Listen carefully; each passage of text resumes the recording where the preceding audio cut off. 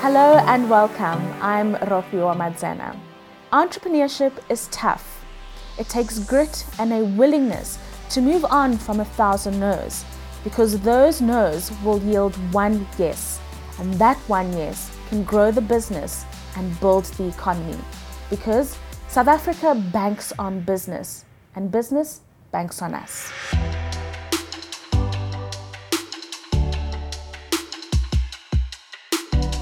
My guest today is Sean Barber, and he's the founder of Rockets. Sean, many thanks for your time. Thanks for having me. Whenever we're running a business or when you're starting up, an important component is human capital. Talk us through what human capital is and why it's so important. Human capital is your most pivotal, critical resource, your human resource. Your staff complements. I love the word complement because it's what can give you the edge. In any business you need a competitive advantage. It doesn't just need to come from your product. Your staff complement can give you that competitive advantage. It really can. So where you could be a sole proprietor, the most important resource is you. You are that person. You can have 450 staff. Your staff are going to it dictates your future brand, your future successes. That's going to come from your staff complement. Right. And obviously a business operates as a brand. It creates a culture that defines the way it engages with its customers. Yeah. And obviously that human capital will have to be able to fit within that culture and that brand. So how do you go about finding the right human capital? You need to be acutely aware of who is going to be good for your brand, and who's going to put your brand, enable your brand to put its best foot forward. Whether it's in hospitality, I like to say happy staff make happy food.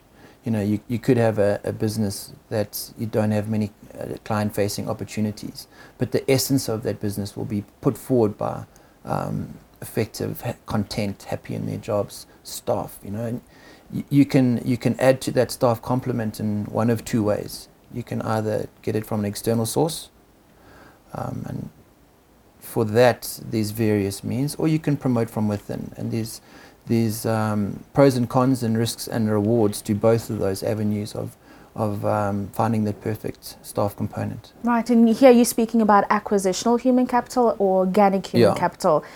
Let's go through those pros and cons and whether or not a mix could be created. So look, acquisitional human capital, first off, is when you bring someone from outside the business into your business.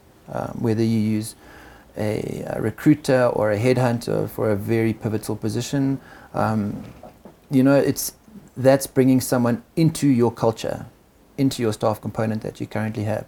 The benefit of that is that you're bringing, I like to call it a fresh set of eyes, a fresh way of doing things. Because if you are entrenched in your brand and entrenched in your business, you very much become one-dimensional, so to speak, and it's that way of doing things. If you bring someone else into quite a strategic or powerful position, they can come with different ways, different avenues of getting things done. They can think laterally as opposed to your parallel way of doing things.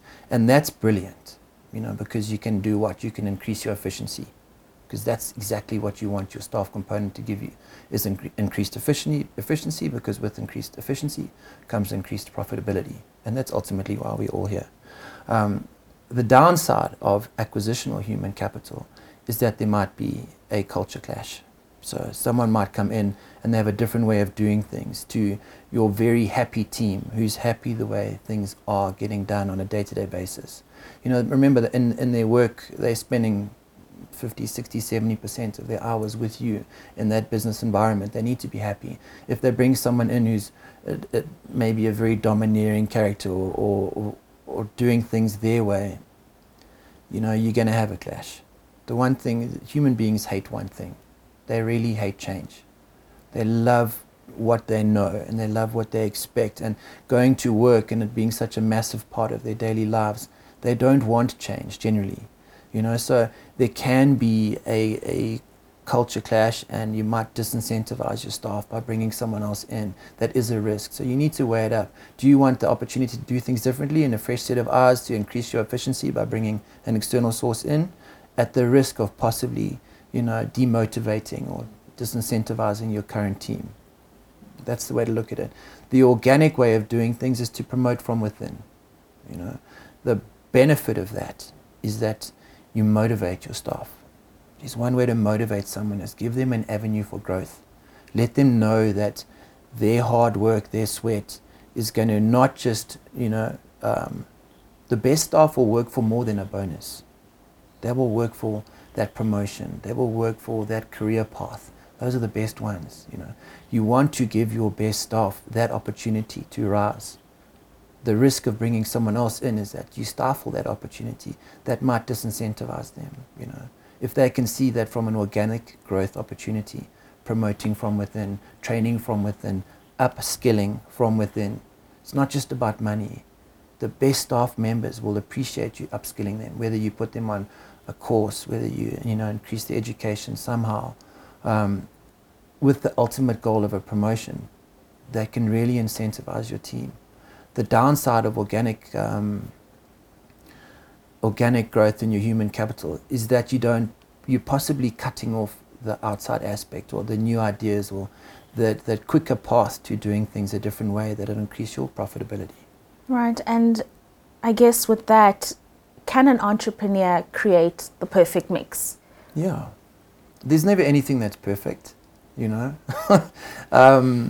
you can definitely find the right mix. I wouldn't suggest purely doing one.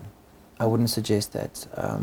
There's a happy mix. You need to do both. Get the fresh set of external eyes in for certain strategic positions, but also let your current staff know that you not only look outside, but you look inside for those positions. So you will keep on motivating them. And make sure if you do bring someone else in, you are reasonably confident that there's not going to be a culture clash.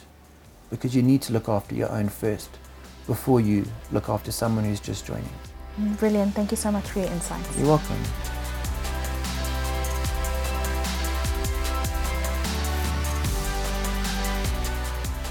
Entrepreneurship takes dedication and perseverance. It's understanding that you are creating a solution to a problem in your surroundings. I hope you've gotten the tools you need to build a business that South Africa can bank on. I'm Ropua Madzena, and I'll see you next time. Bank on it.